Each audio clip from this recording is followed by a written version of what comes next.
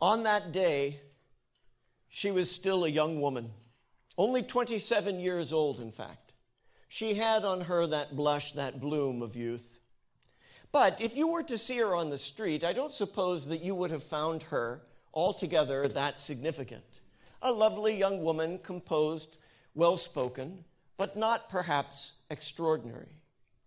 But on that day, she was, as it seemed, the very center of a most extraordinary ceremony.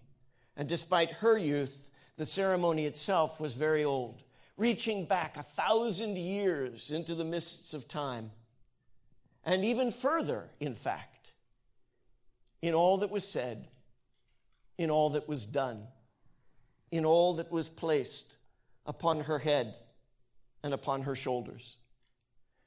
Head and shoulders which still carry the crown. And now at 95, Queen Elizabeth II is still today the Queen of the United Kingdom. She still wears the crown in one of the longest rules of recorded history. What an extraordinary woman. And what an extraordinary service. If you have been watching at any point this series, which has garnered some attention, The Crown, which has been on for years, but Hazel and I are just catching up. I guess we're always a bit behind the times. We saw last night, in fact, the very episode of that series about the monarchy of the United Kingdom that involved the coronation of Queen Elizabeth in June of 1953. And the name of that episode is An Act of God. Now, there's some double entendre in there, and it needn't be explained at this point, but suffice it to say, the coronation is understood to be an act of God. Now, you may or may not agree with that, and it isn't my purpose to argue the point or even to make a position on it, except to say that when I share with you some of the words that are actually spoken during the coronation of the monarch, I think you will recognize that whatever you might think about monarchy or the United Kingdom or any of the individuals that have been involved in the long procession of that process, there is no question that in the words that are spoken and the action that is taken, there is a reflection of Christ.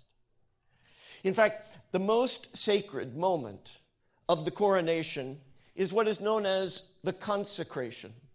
And you know what a consecration is. It is something being set apart as holy. And it is something in which the ceremony recognizes that there is a holiness that comes from God, because where else could holiness come from? There is none holy but God. Even as Jesus said, there is none good but God. And so the goodness of God, which is his holiness, is said to come and cover the one that is being consecrated. And in that portion of the service, this very first coronation of a monarch of the United Kingdom to be televised on the then relatively new technology of television was in one portion still somewhat behind the veil. And that was the portion of the consecration in which the actual ceremony itself was not shown on the television cameras, presumably because it was considered to be so very holy. And in that portion, there is a canopy that has come and brought over the monarch, in this case the queen, as she's being crowned, a little kind of booth, a sort of temple or tabernacle that is placed over her, a covering. And then the officiant, who is in this case the head of the Church of England, other than the monarch themselves, the Archbishop of Canterbury, comes with anointing oil. The same kind of oil, the same action of anointing that was done for the kings of old of Israel, for the kings and the prophets and the priests. In fact, in the very language of the ceremony, it is acknowledged that this anointing is like the anointing that was placed upon Solomon by Zadok the priest and Nathan the prophet in the days of ancient Israel. And so this oil represents the grace of God, the charism of God in the Greek term, the Holy Spirit. And that is the covering. And these are the words that are spoken as the priest, with that oil, makes the sign of the cross on the various different elements of the body of the monarch. So she puts her hands forward and he anoints her hands and he says, "Be thy hands anointed with holy oil. Be thy chest anointed with holy oil. Be thy head anointed with holy oil." Now, this anointing is not just for her, or even just for every monarch, But the notion is that there is a federal anointing. What that means is there is a head, and from that head the anointing flows down. Now, the head of the body of Christ is Christ. And so the anointing that is upon Christ flows to every person in the body, to every person in the kingdom, to every heir of salvation, to every child of God. For the children of God are those and only those who are in the body of Christ. This exclusivity may seem to you strange or unnerving, but it is important to recognize that it is not up to you or I to define the terms of the kingdom or the boundaries of its parameters, but rather to recognize that it is the love of God which makes broad invitation and says to all, come in to Christ. For there is in Christ no condemnation. Amen. No one will be turned away by Christ. No one will be turned away by Christ, but many will turn themselves away. And such were some of us. And even now, in these days, aren't there times when we start to turn? And when we do, we have an enemy of our soul. For there is a lover of our soul, which is God. But that old devil, the adversary, Satan, is an enemy of our soul. He's real and powerful and very wily. And when you and I have turned away from God in the myriad ways in which we can, in our selfishness, in our vanity, in our fear, in our lust, in our greed, in our anger, in our confusion and our depression, then the enemy will say, now you are well and truly lost. Give yourself over to that way. Go further in depression. Go further in greed. Go further in anger. Give vent to it. Let it loose, because after all, what would God want with you now? And so condemnation comes like a curse to chain people in the consequences of their sin. But there is one who will break every chain, because the Spirit of the Lord is upon him, and upon him, in him, it shall be. He shall be upon you as well. And it is the anointing which breaks the yoke of bondage and frees people so that they can know that there is no condemnation in Christ, but there is transformation. Will you say that phrase? No condemnation, but transformation. Say it with me now. No condemnation, but transformation. And it is transformation that you and I desire. I assure you, I promise you. Please, out there, if you're a guest and it seems strange to you to consider that Christ could possibly be your hope, I want to promise you this. What you desire most, deep within your heart, is to be what you were made to be. To be really and truly and fully that one whom God made you to be. And yet, if you're honest with yourself and if you look at the way that you live, you will acknowledge, as I do, that there is a disparity, a disconnect, a gap, a divide between who we feel we were made to be and how we often really live. Jesus came to close that gap, to bridge the divide, but also to provide the means of grace by which you and I, by the very Spirit of God, would be renewed, transformed. In that ceremony, when the anointing comes upon the monarch, the understanding by faith is this, that she, that young woman, Elizabeth, 27 years old, is transformed by the anointing to become the regent. There is an anointing from God that comes upon any who will receive him that will transform you. When I was a younger man myself, I was brought into a position in the church that I had never anticipated, and it was, in fact, the first time that I was in a formal role of professional ministry, if you want to call it that. In other words, I took a job as a minister, and it was the first time. And it was in children's ministries at a large church. And so I would have a lot of responsibilities in that job. And I would be a spiritual leader to that little flock. And I remember that my first day on that job, they did something for me that I probably had never had done for me in any other job. Every member of that team came and gathered around me and prayed over me. And they laid their hands on me, and they anointed my head with oil. And they prayed for the anointing of God over and in me to do that job. Not just for my blessing, but really so that I could be a blessing, so that I could do the job and do it well, not in my strength, not in my wisdom, but in His strength, in His wisdom. And friends, I can tell you this, whether you believe it or not is up to you, but I know it's true. A mantle came upon me as they prayed. That is to say, I felt the anointing. I couldn't see it, but I could feel it. And many days after that, many times over the years, as I served in that position and in the other positions that the Lord has led me into, I have recognized that it is always, only, and ever by the anointing and grace of God that I can do anything. And much of what I do, I don't necessarily do well, and I fail and falter all the time. But you know what? There is no condemnation in Christ. There is learning, and there is transformation. And sometimes, oftentimes, in fact, the more that we live according to the purpose of God, the more we live within His presence, the more we recognize and receive the fullness of the anointing that enables us to be what we were made to be.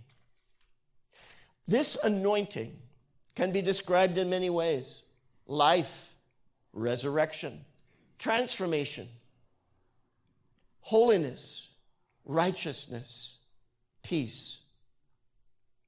But there's one word that carries and covers and includes all of those things. And the word is love.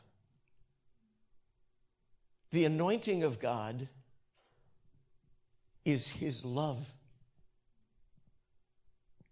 His love is perfect and holy, higher than every concept that you and I have of love, which may climb up in an aspiration, but really cannot yet ascend all the way to all that is love, because God is love.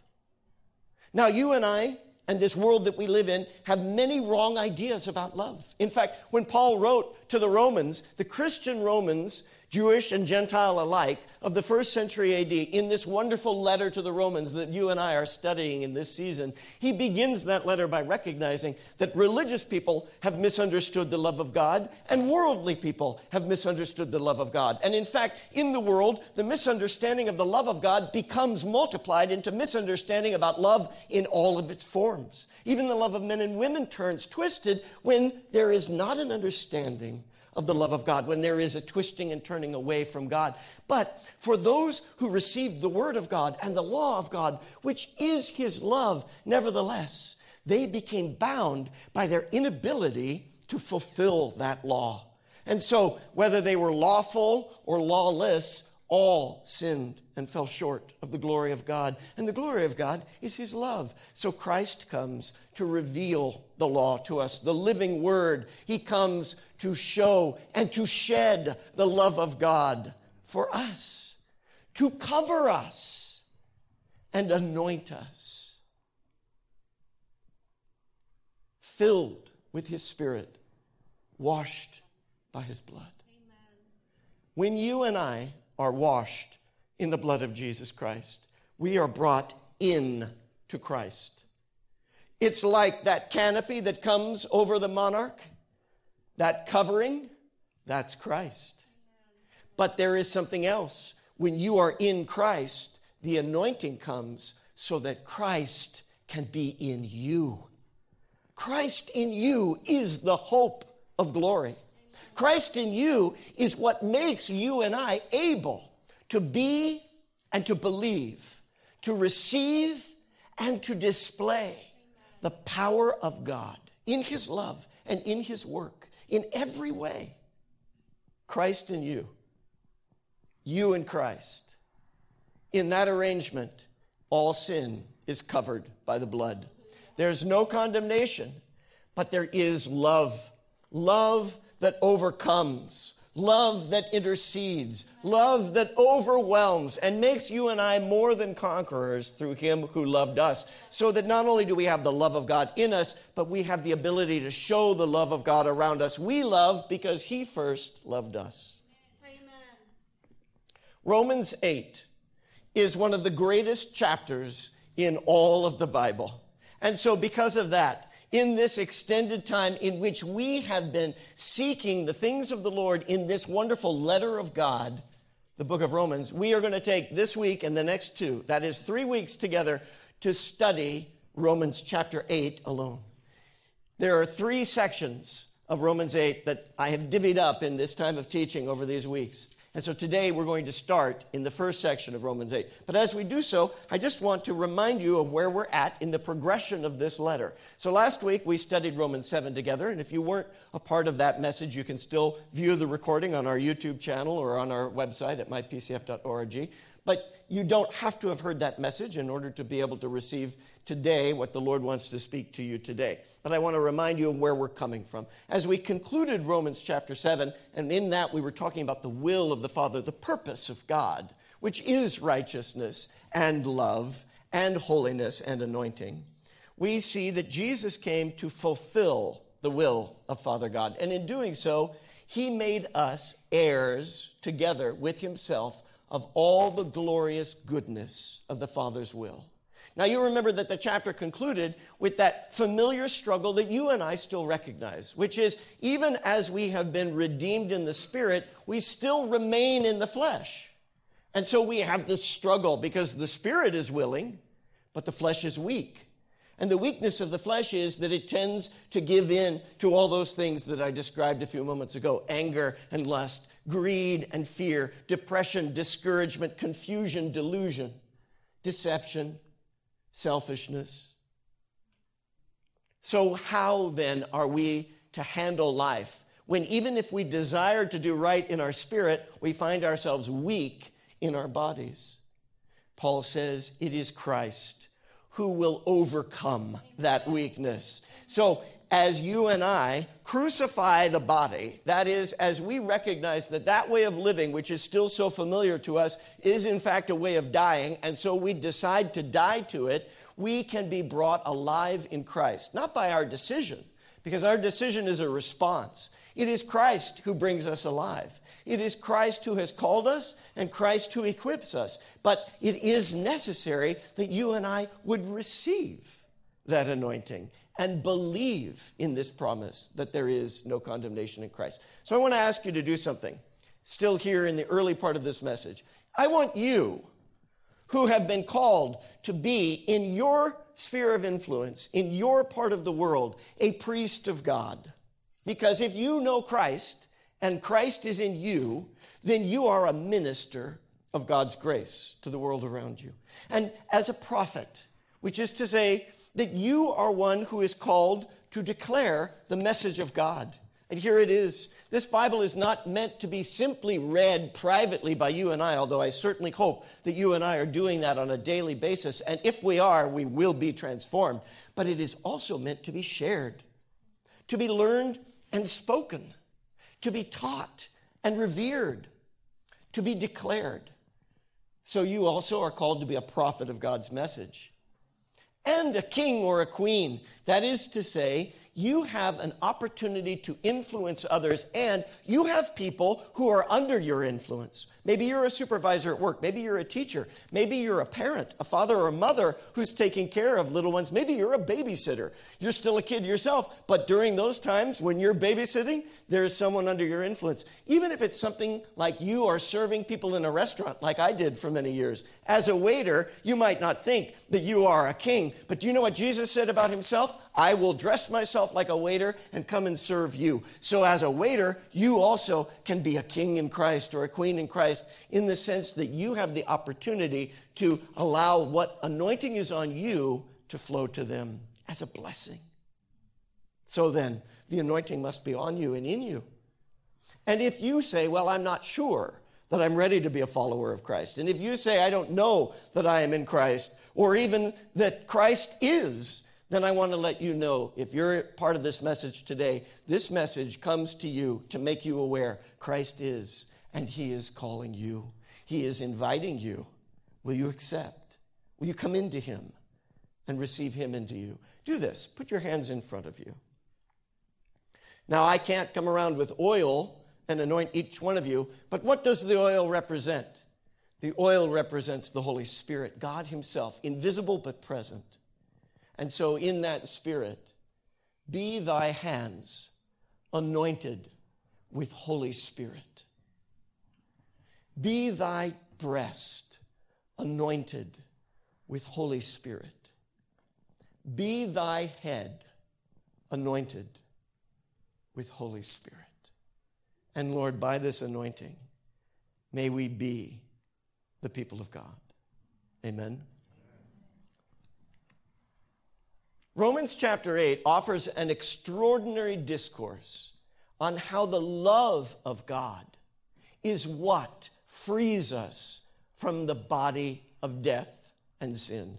The love of God is what overcomes the realities of sin. Now think about it this way. We talked about this analogy last week. When a child is formed, when a new human life begins, where does it begin? Where does it begin?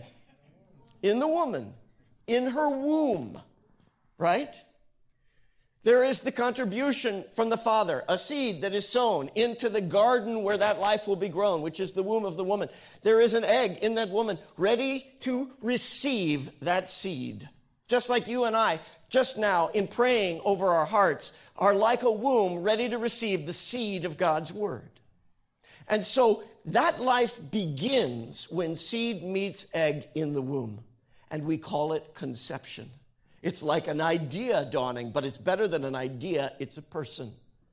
But you won't see that person for 9 months.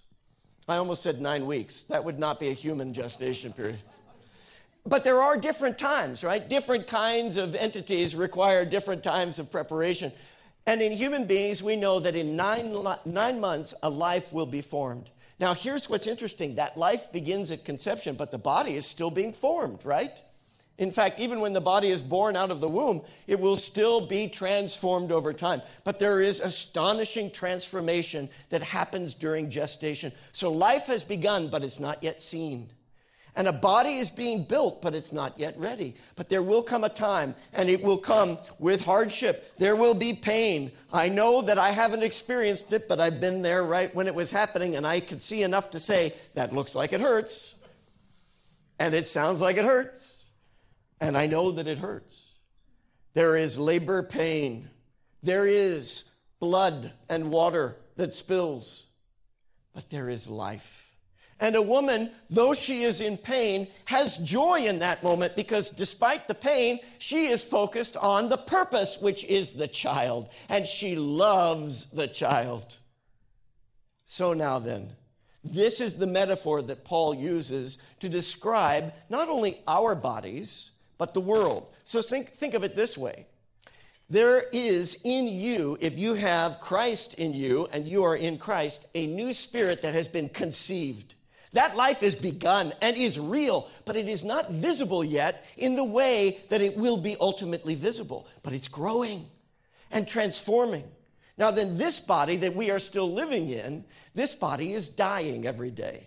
Now, whatever you believe, whether you believe in Christ or not, whether you believe in the Bible or not, whether you believe that you'll listen to me for another 2 minutes or not, the reality is this. You can deny it, but you cannot defy it. Every day that you and I live, we are one day closer to death.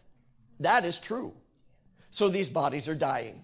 When you're young, it's hard to believe it because your body's getting better all the time, although you don't really appreciate it for the most part until later. Then you look back and go, my God, I had a good body then. Why didn't I enjoy the strength and virility? And I was always concerned that I wasn't enough, but then aging sets in, right? And then you really don't need anyone to tell you that bodies wear down because the older that you get, the more that you can see these bodies are wearing away. But don't be worried about that, because the body cannot sustain of itself anyway. The flesh doesn't profit anything. It's the Spirit that gives life. So the Spirit that is in you, the Spirit of Christ, the Spirit of God, is the Spirit of life. And that life brings resurrection to the body. So there is a process, and it will take time, and there will be shedding of blood and spilling of waters, and there are labor pains. In fact, all creation groans. But there is something coming that is greater and better. And when that life is born out, all of the tears that have passed will be quickly forgotten in the glory of what is ahead. Even Jesus saw this. He despised the cross like labor pains, but for the joy that was set before him, which was love of you, he endured the pain and suffering of the cross, not just the physical pain, but the spiritual pain of that, so that you could be born in him. That's what it means to be born again. And so this body is going to die anyway, but in Christ there is life, and it's love. And that love is so powerful that it overcomes, it intercedes, and overwhelms. Today we're going to talk about receiving the love that overcomes in this first section of Romans. And it begins with this assurance, because we recognize that if we have any right understanding of God at all, which is part of what the law came to show us, is that we don't without him, but through the law we can see that there is this divide. In fact, if you ever feel convicted by reading the Word of God, that conviction is a good thing. It is showing you you're not living according to the life of God. You're not living according to the Spirit. So let that conviction remind you to put to death the things of the flesh. Not literally in some kind of self-destructive manner, but rather do not live for the purposes of that fleshly mind, but rather live according to the life of God. But how can I even approach God if I'm so ashamed? If I'm so embarrassed by what I've done wrong? If I'm so hurt by the wrong that's been done against me? Maybe you don't struggle with the sense of condemnation of yourself, but you have a hard time praying to God because of people who have hurt you. Maybe it's hard to hear God described to you as Father God because your father was no good father to you. Maybe it's hard for you to hear about life being born out of a mother because your mother hurt you rather than helped you, or your father abandoned you. Or maybe it was your husband or a wife. Maybe somebody abused you or cheated you or lied to you, and it's hard for you to get past the fact that God allowed that wrong to happen. And so the condemnation is not you being afraid that God is condemning you, but you condemning God for not having been there for you when you needed him. But you can't carry that feeling into Christ. And you know why? Because it's not true. Mga kapatid, brothers and sisters, beloved, God has always been there for you. He's never, ever left you alone. You've felt alone. But when you felt alone, the only one who felt it even more than you did was him. When you felt that you couldn't reach him, your frustration was in him too. There's nothing you've ever gone through that he doesn't know about. Nothing you've ever gone through that he doesn't care about. And if you can't forgive him for what he allowed, you'll never be able to receive the forgiveness he's already made for you. There's no condemnation in Christ, not of you and not from you. You've got to receive the love of God that overcomes that. In order to believe in the love of God that intercedes, that in our lives, in our beings, comes in like the Spirit of God himself, to groan in ways that go beyond words, that go deeper. There are our groans and there are the groans of the world around us. But you know who groans most? You know who groans deepest? The Spirit of God groans with groanings too deep to be uttered, so that you and I could receive the blessing of his prayer and the power of his love. Even all creation groans But God will renew all creation. He will overwhelm all that is wrong in order to institute all that is right. So what we are called to in Christ is to receive. And in the receipt of what is anointing us, we become witnesses to that anointing. Revelation happens through you when you are in Christ and Christ is in you. In our PSOM class today, we're talking about Revelation. So students of that course, remember these words. Revelation is in you when the kingdom of God is in you and you are in Christ. And you can then release the love that has flown to you. And that's how you have victory. It isn't by strength of arm or the might of weaponry. It's not the number of horses or the number of vehicles or the number of voters. It is the Spirit of God that is powerful. And it's the love of God that overcomes all adversaries and overwhelms all the world. It's not by might of men nor power of politics, but by my Spirit, says the Lord. So you see that even as we sang today about the blessed Trinity, that the three persons who are one God, for there is only one God, but in that Trinity, there is a Father who loves you and has provided for you. There is a Savior who saved you and is calling you into Him, and He is placing in you His Spirit. So the love of God, the Father, that is in Christ, the Savior, is known in the Spirit. And so, as we look at Romans chapter 8, we see these articulations about the power of God's love and the purpose of His Holy Spirit. Let's look at the power of His love that overcomes, and let's focus on receiving it. Because God wants you to receive what He is offering. Is there anything that would hold you back from that? It is overcome by the love of God that flows to you now. The love that overcomes. In these first 17 verses of Romans chapter 8, Paul describes the freedom from the fear of judgment and the freedom from the penalty of sin that we receive in Christ.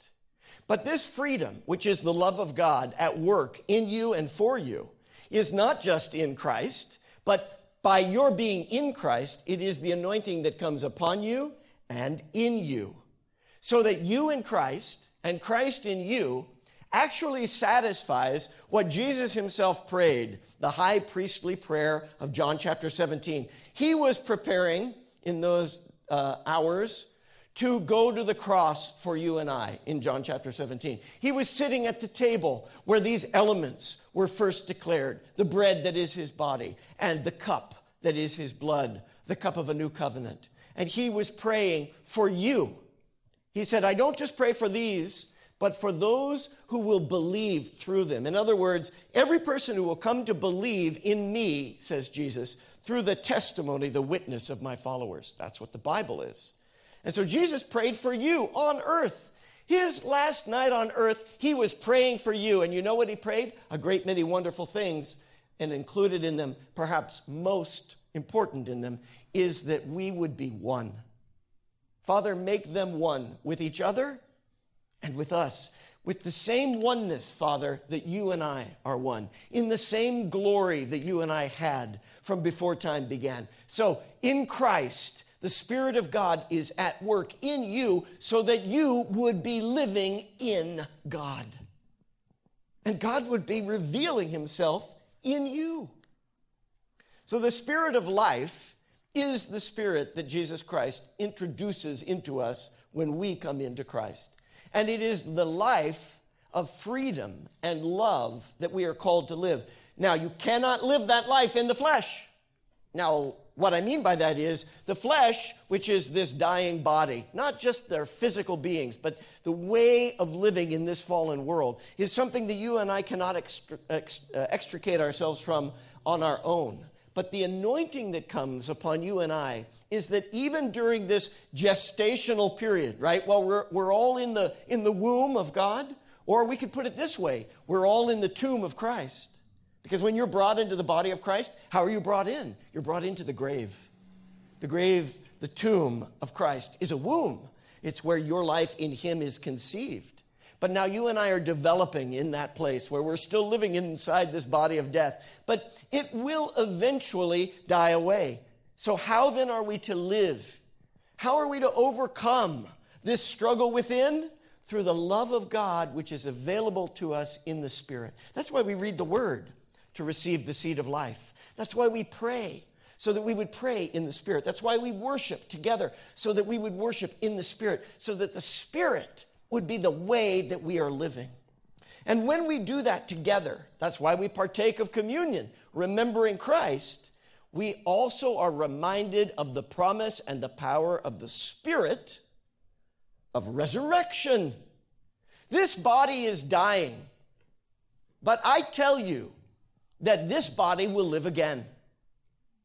Now, this is a mystery and a miracle, and many will not believe it. But as many as will believe it, as many as will receive it, I invite you to receive this truth. No matter what happens to this body, whether it's crushed or cut down, whether even after it dies, it is cremated or buried and given over to the corruption that is the way of all flesh, dust to dust, I have no fear, because I know that this body will be resurrected.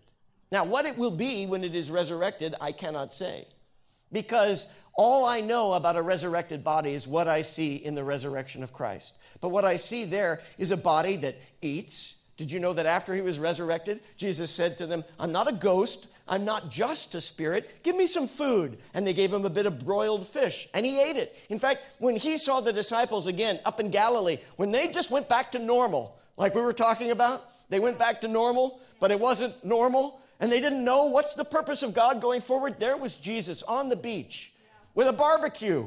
It's like when we were in the Philippines, having fresh fish right out of the sea on the beachfront. Nothing better, right? Oh, matamis, it's sweet, it's good.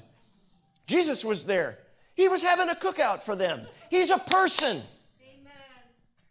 Thomas said, I can't believe it's you. He said, well, look, here are the holes in my hands. Here's the hole in my side. Touch me. Feel me. I'm real.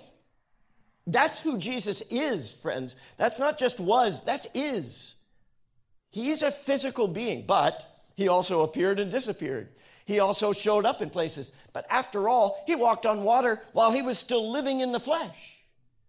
So in the Spirit, all things are possible. I don't know what the process is by which resurrection happens. I don't have to. I know the one who does it. And so I'm not afraid of death because I believe in the resurrection of life. Your body matters to God. So if he allows something difficult to go on in it in these days, seek him in the Spirit for what the purpose is. God heals, but sometimes there's a process involved. And yet, if you are taking your body and doing things with it that is not part of the purpose of God, how can you then be living in the Spirit? You can't prostitute your body if your body is in Christ, because you would be prostituting Christ. So then, don't live for the body and what it wants, but live in the Spirit. And when you do, you will be resurrected by that Spirit. Now, to be absent from this body for all who are in Christ is to be present with the Lord. But there is a resurrection of this body that is promised. And that resurrection isn't just about this body or your body. It's about everybody. It's about all the world being renewed in the power of the Spirit of resurrection, in the power of the Spirit of God. But only those who are the children of God can possibly receive what God gives to those who are his inheritors. How can you receive the kingdom from the king unless you belong to the king? So it is the Spirit of God's love that gives life, that resurrects, and gives us the assurance that we belong to him. Now, if God is our Father, we don't have to come afraid, because our Father doesn't condemn us. Our Father loved us so much that he gave his Son for us, so that Jesus would be, as Paul says in Romans 8, the firstborn of many brothers and sisters. And so that is the purpose of the Spirit of adoption, that we would know that we belong to the Father and that we would call upon him in the name of the Son and by the power of the Spirit, so that we could live our lives in Christ. Let's look at these verses. Paul says to those who are struggling within with the war, the wrestling match of the flesh and the spirit, that it's Christ who overcomes that match. It's Christ who gives the victory. So if you feel convicted by your failures, then come and receive the forgiveness of sin that is in Christ. Because there's no condemnation for those who are in Christ. For the law of the Spirit of life in Christ, Jesus, has set you free. Now you see here, this is one of those moments where Paul is utilizing this terminology of the law, and he does it in a variety of different ways to refer to different things. But what he doesn't want people to do is something that unfortunately many people do, which is to think that somehow every iteration of the law is bad. But what Paul is saying here is there is a law of life. And that law of life comes to you in Christ through the Spirit of life. And it sets you free from the other law that is at work in your members, which is the law of sin and death. Now, what the law couldn't do, because it was weak through the flesh, God can and does do. So the problem with the law is the law revealed how far away we were from God, but it couldn't bridge the gap. It couldn't cover our sin. Not because the law was not strong enough, but because we were weak in our flesh. So what Christ did is come in the flesh to bridge the gap and to bring us into him and bring his spirit of righteousness into us. So God sent his own Son in the likeness of sinful flesh as an offering for sin so that he could condemn sin in the flesh. That's where there's condemnation. You know who is condemned? The one who accuses you. That one who puts in your mind and in your heart the fear of God that is not a righteous fear, but that disdain for God, that despairs of hope because you think God is against you. The one who fosters that feeling is the one who is, in fact, the enemy of God. And he's the one that is condemned. He's trying to pull you down with him. Don't let him do it. Amen. But you can't resist him in your own strength. Therefore, let the love that overcomes him fill you with the love of God. So don't walk in his way. Don't walk according to the flesh, but according to the Spirit. Now, the reality is you and I stumble, and there are times where we find ourselves walking in the flesh. Don't keep going. Stop. Repent. Confess. And allow, again, the Spirit of life to live in you. It is not that any time you and I sin, we are lost from God until we can be saved again. But rather, what is being described there is a process by which you and I see again and again that the Spirit is willing, but the flesh is weak. But if we start to live in a way in which we are living according to the death of the flesh, then we are living into that law of sin and death. And those who are according to the flesh set their minds on the things of the flesh are not like those who according to the Spirit set their minds on the things of the Spirit. The mind that is set on the flesh is death, and everything that death entails. So it brings destruction, delusion, deception, division, discouragement, even disease, and ultimately death. But the mind that is set on the Spirit is life and peace. And so living in that way will proliferate peace, rest. I and my Savior, perfectly blessed. It doesn't mean that there's never any hardship, but it means that the love of God that is in Christ in you is overcoming every hardship and making you an overcomer. And it also builds into your heart and mind the trust that ultimately we have an eternity of security in the Spirit, because Christ, who is the resurrection and the life, will also resurrect you and I. Now, if we are living with the mind that is set on the flesh, we are living in animosity towards God. There's a hostile attitude towards God because it does not have perfect submission.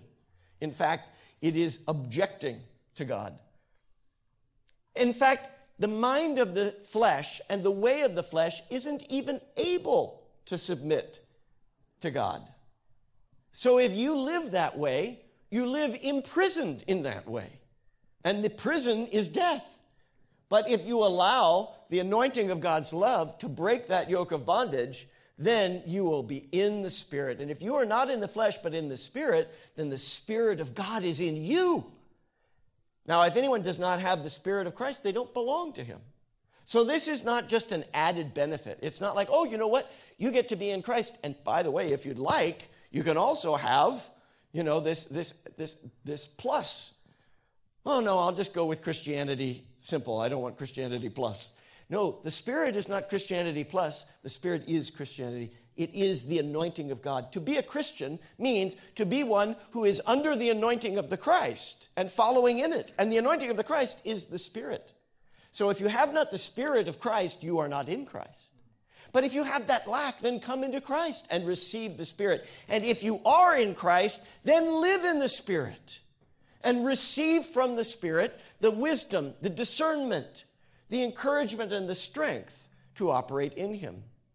If Christ is in you, even though the body is dead because of sin, the Spirit is alive because of righteousness. And that is the very Spirit who raised Christ from the dead. So it's not a question, will this really work? I mean, I know we have to receive it by faith, and it is absolutely essential that we receive it by faith, but God already showed it.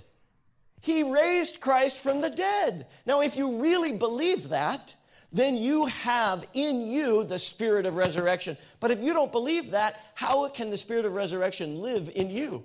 Because He is also the Spirit of truth. If you don't believe the truth, then how can you receive the Spirit of truth? In fact, the only way that you will know the truth and believe it is to receive the Spirit of truth, of Christ, of resurrection. And you can be confident that He will fulfill the promises of God because He has already done that in Christ. So therefore, we don't have any obligation to live according to the flesh. We are free. Now, Paul makes this point elsewhere. He says, for instance, in Galatians chapter 5, you're free.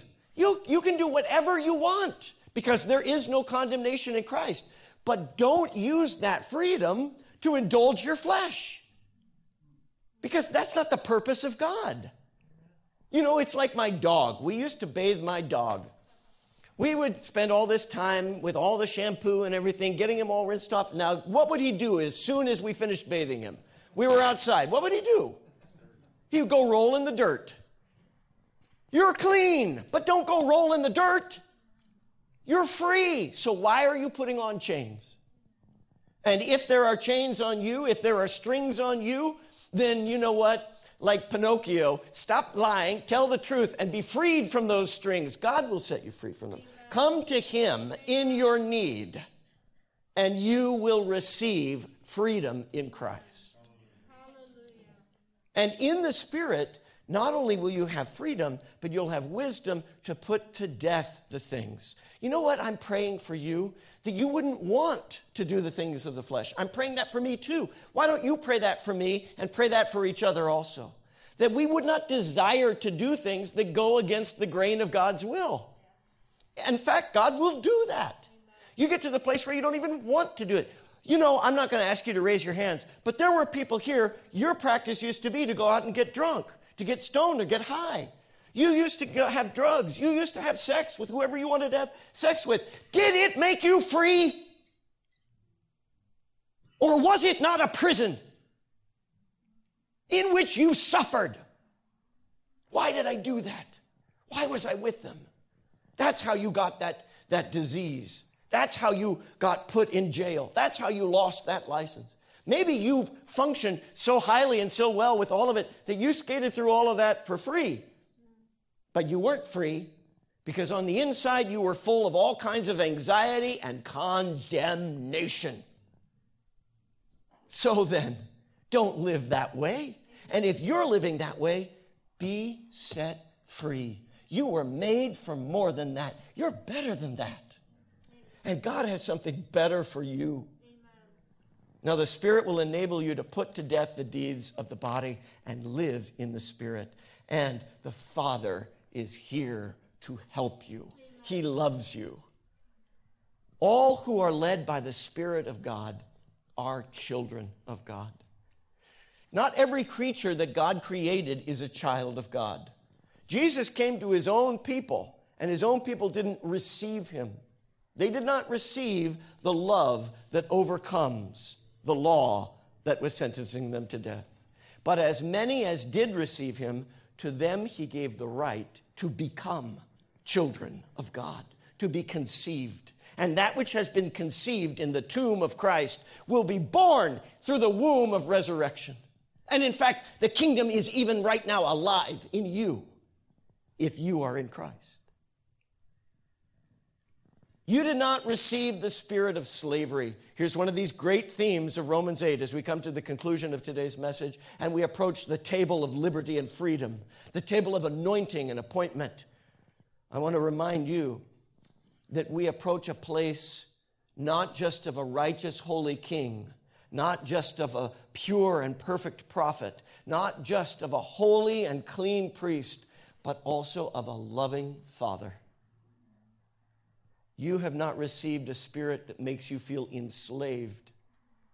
You have received a spirit that assures you that you belong to God as his child. It's the spirit of love. And so we can cry, Abba, which means Father, Papa, Dad. I need you. I want you. Show me, teach me. Help me, save me. And he does. And the Spirit within makes us aware that he does and that we are loved. And if we are his children, then we are his heirs. And everything that he has given to Christ, he will give to you as long as you are willing to die to everything else. Paul puts it this way, provided we suffer with him in order that we may also be glorified with him. You are pregnant if you are in Christ. And there's no getting around the delivery. You want to be free? Deliverance is the way. You want life? You have to birth that life. And there is pain and blood and tears, but it is worth it because there is life and love in Christ. Jesus came to fulfill the will of the Father. And in doing so, he made us heirs with himself of all the glorious goodness of the Father's will, the Father's purpose. But you know what that is? That is the Father's love. He came so that you could be loved and live forever in the strength and the righteousness and the hope and the assurance of that love without any condemnation, without any shame, not because you've never done wrong, but because every wrong you've ever done has been covered by the love of God in Christ. Hallelujah! Thank you, Lord. Thank you, Lord. Thank you, Lord. Do you know what you've been saved from? If you knew the reality of hell and saw it face to face, you would never stop praising God. Live in that love because you have been saved. Now, every person that you meet in your life is a recipient of this message. And if you don't share it with them, who will? You have been called for this very purpose. Nothing else could possibly be more important than this. This is life. Whatever hardship you have to walk through to share this life with others, go through it in Christ, in God, and he will give you the strength to overcome. I'm going to ask if those who are serving from the table would bring the elements before us. You at home, if you're going to partake of this communion, and I pray and hope that you will, if you have elements, bring them before you now. We will partake together. These are the last moments of this service, but it's the first moments of this week. It's the beginning of living a new way of life in the love of Christ for anyone and everyone who will receive that life right now. If you don't have elements at home to partake, you have the love of the Father, and you have the presence of the Spirit, and you have the promise of the Savior. So simply receive through prayer and believe. Believe what I share with you, just as it was shared with me, that on the last night of his life, our Savior took bread and wine and shared them with those who loved him and were following him.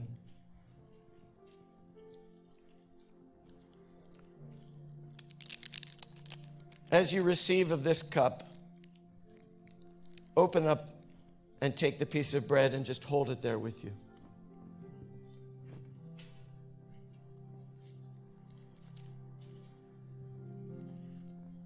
You might say, I've never seen Jesus. How can I know that he's real? Can you see this bread? Can you feel it? When you put it into your mouth, will you taste it? It's real. Now, I can't tell you how, but I can only say that this is more than just a piece of bread and more than just a symbol. It is the body of Christ. Not in a way that you can see, but it's the visible manifestation of the invisible love and grace of God. And there's life in this body. But by eating it, what you're acknowledging is, I don't want to just live in my body. I want to live in yours. I want to belong to you, Jesus, and to everyone that belongs to you. You might say, boy, there's a lot of people in there that I don't think I want to be one with. Yes, I suppose that could be true. And how do we feel about you? Do we want to be one with you? Children can squabble, but I can say as a father, it is often the place of a father to remind the children, love one another, just like I love you. Now, I'm an imperfect father with imperfect love, but I have a perfect father whose perfect love not only loves me, but enables me to love you and you to love me, imperfect as I am. And love covers a multitude of sins. He went to the cross and his body was pierced and broken for you and I so that we could be made whole. Lord, we receive your body and we believe that you are present here in our midst with your love and life.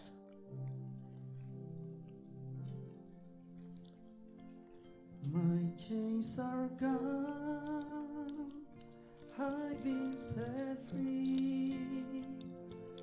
My God, my Savior, has ransomed me.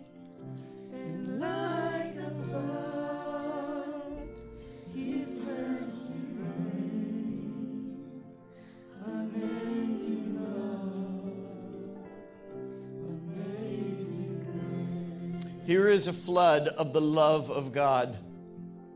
And the love of God comes in like a flood to cleanse your world of all of its sin, to cleanse your body of all of its sin, to restore your soul with the hope of his Spirit. Jesus said, this cup is the cup of a new covenant in my blood. And it's a promise that as many as will receive me will receive the one who sent me and will live in me. Even if they die, yet they will live.